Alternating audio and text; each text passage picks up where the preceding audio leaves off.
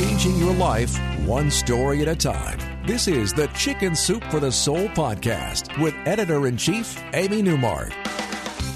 Hey, it's Amy Newmark with your Chicken Soup for the Soul inspiration. It's Friend Friday, and today I want to introduce you to Andrew Kaufman. Andrew, welcome to the Chicken Soup for the Soul podcast. Hey, Amy, it's great to talk to you. So you have a really interesting past because you started out as a broadcast journalist and then you became an author.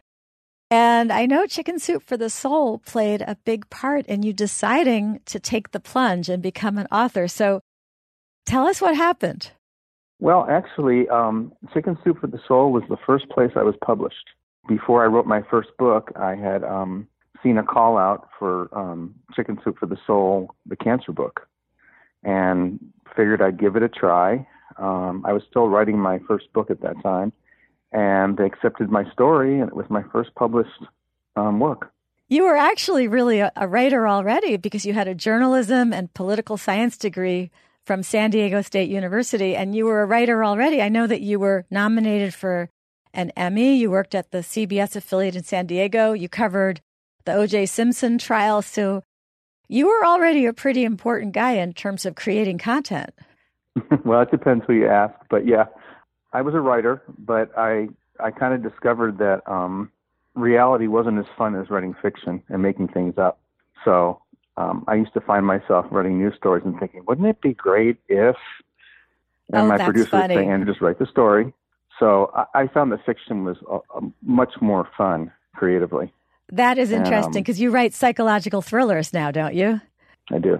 I know that's a very important new genre because I have a friend who used to write women's fiction and then she switched to psychological thrillers because her agent told her that that was such a hot area now for fiction. Yeah, I love the aspects of the human mind. I find it fascinating. I always have.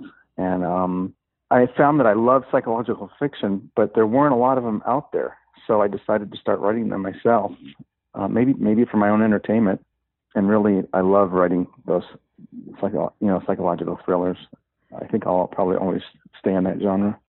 So you first had cancer, and you wrote about it for the cancer book, and then you were cured of that cancer, right? Correct. But then more recently, you have become sick again. And I know you're overcoming a really scary disease now. I am. It all started about 2 years ago. I was on my way to a book signing and had a car accident.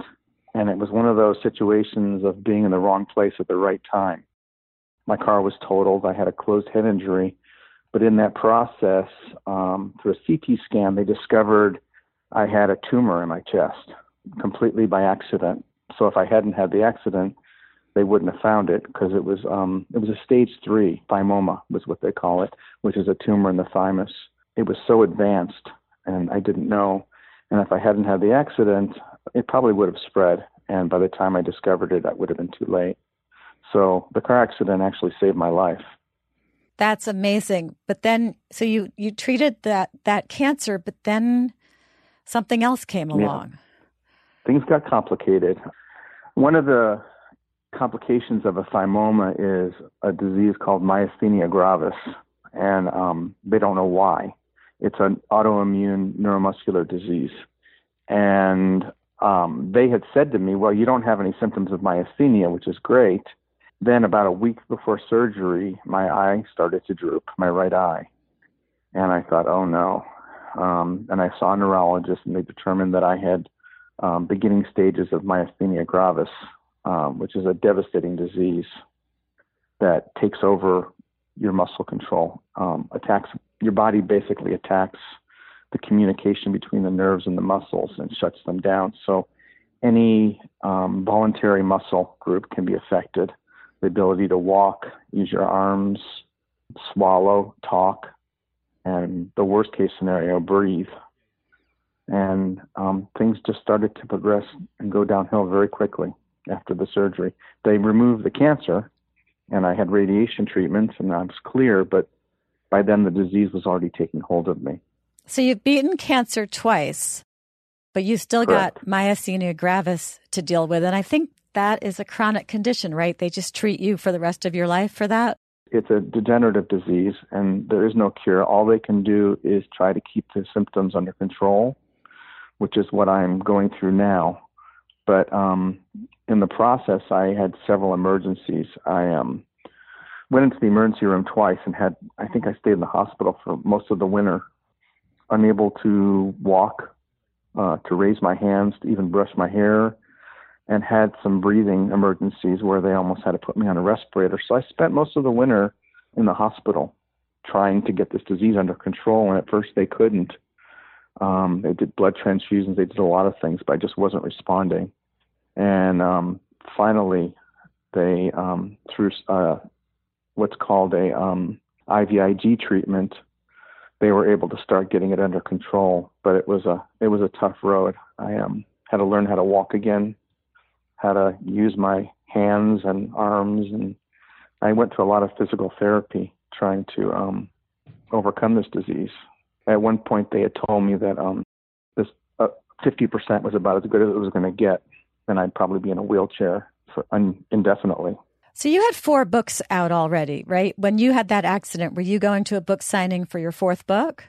Yeah, I was going to a book signing for my book Twisted, which had actually just come out. Didn't make it there, obviously.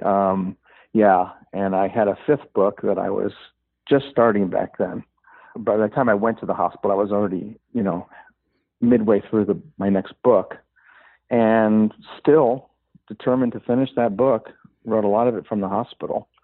There were days I couldn't move my hands to type. I couldn't even lift my head to look at the keyboard. But on the days that I could, and the days I was starting to get better, I continued writing that book from the hospital and finished it. That's incredible. So it's off to the publisher now? Yes, I sent it in probably about a month ago. And so we're in the production process now, which takes a long time. So it'll be out next April, I believe. I don't have an exact date, but that's when the release date is. My publisher was wonderful in extending my deadlines, and, because I was struggling. So I'm very proud of that book. We have all these writers who say they can't find the time to write. They've been working on a book forever, and you wrote one under such dire straits. So how did you motivate yourself? Did you have an advance and you were going to have to give it back? No, it really wasn't that. Those who know me know that I'm tireless when it comes to my work. I really love being a writer. It isn't, they say if you love what you do, it doesn't feel like work. And it never does to me. It's my world. I create worlds, and I live in those worlds while I'm writing them, and I delve into the characters' minds. It's such a joy for me that it never feels like a lot of work, and I always love waking up every day to a blank page and writing. And even in the hospital, I think in a way, working on the book saved me. Are you one of those writers who says that the story just comes to you and you just have to write it down? No, not at all. So you do have to make it up. It doesn't just appear in your head. The hardest part for me is coming up with a concept for a book. I spend longer doing that than actually writing the book because I struggle so much with the concept. It always starts out with what if. It's a simple one-sentence word. Like for, I think my book, Darkness and Shadows, the concept was the only woman Patrick Bannister ever loved has died again. And that was it.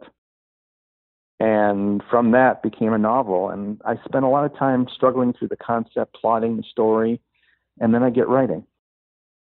So you said you used to produce the news, and then you would embellish it, say, well, what if such and such happened instead? Do you ever take actual news events and then turn those into what ifs and make your novels from those real events? Everything is ripped from the headlines, they say.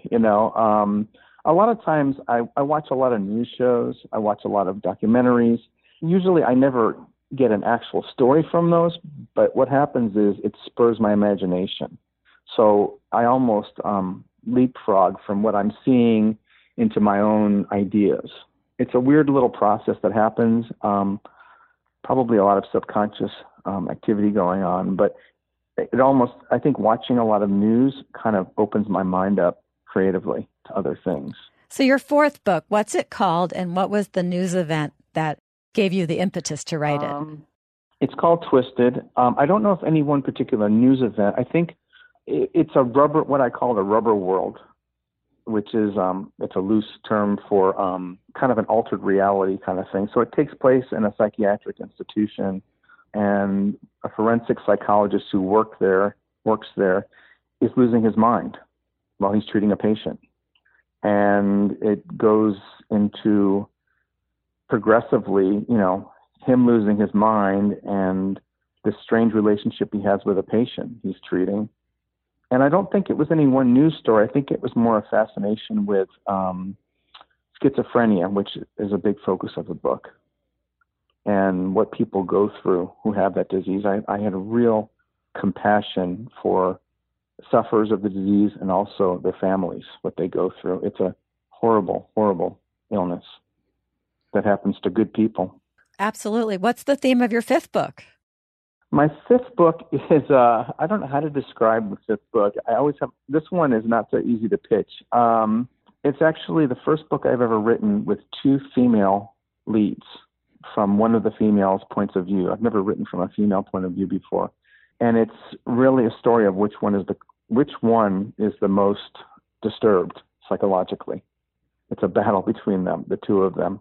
And it's kind of like similar to Fatal Attraction in a way, because it's one of these things where a woman starts following another woman, fascinated by her life, and realizes she followed the wrong person that day, because it just takes off and becomes, she falls deeper down the rabbit hole. So have you gotten any movie deals yet? Because these sound like fascinating plots that would make great movies. My first book took off.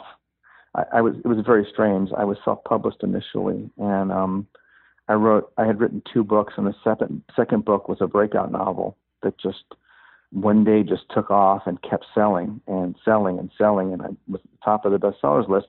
I never really understood why or what happened, but at that point, a lot of people were getting in touch with me, movie studios, agents. I told everyone I was the poster child for rejection back in the day, and I decided to self-publish because I couldn't break through. And suddenly everyone was coming after me, and movie studios and agents and publishers. I haven't really, getting a movie deal is a long road with a lot of false starts and stops and hopes and dreams dashed. I have a lot of friends who had movie options. You get a movie option, but it doesn't mean you're going to get a movie. So I've kind of taken the mindset that if one of my books becomes a movie, that's great, but I love writing the stories, and it's such an iffy thing getting a movie deal. And I decided that I don't want to waste a lot of energy worrying about that. If someone comes to me, if my agent tells me that someone wants to make a movie, that's fine. It would be great. But my main love is writing books. All right. Well, that makes a lot of sense. And I think I have found that our writers who have been through cancer have real clarity on what they want in their lives. And it sounds like you have that clarity too. Thank you so much for joining us today on the Chicken Soup for the Soul podcast. Great speaking with you. And thank you all for listening today to the podcast. I'm Amy Newmark. Come back Monday for more Chicken Soup for the Soul inspiration. To learn more about the Chicken Soup for the Soul books that Andrew wrote for, go to chickensoup.com and click on podcasts. You'll see this week's featured books, and you'll see Chicken Soup for the Soul, the cancer book, and Chicken Soup for the Soul, Reboot Your Life. Andrew has stories in both of them. To learn more about Andrew Kaufman and his books, you can visit his website, andrewekaufman.com. Remember that E in the middle there, andrewekaufman.com.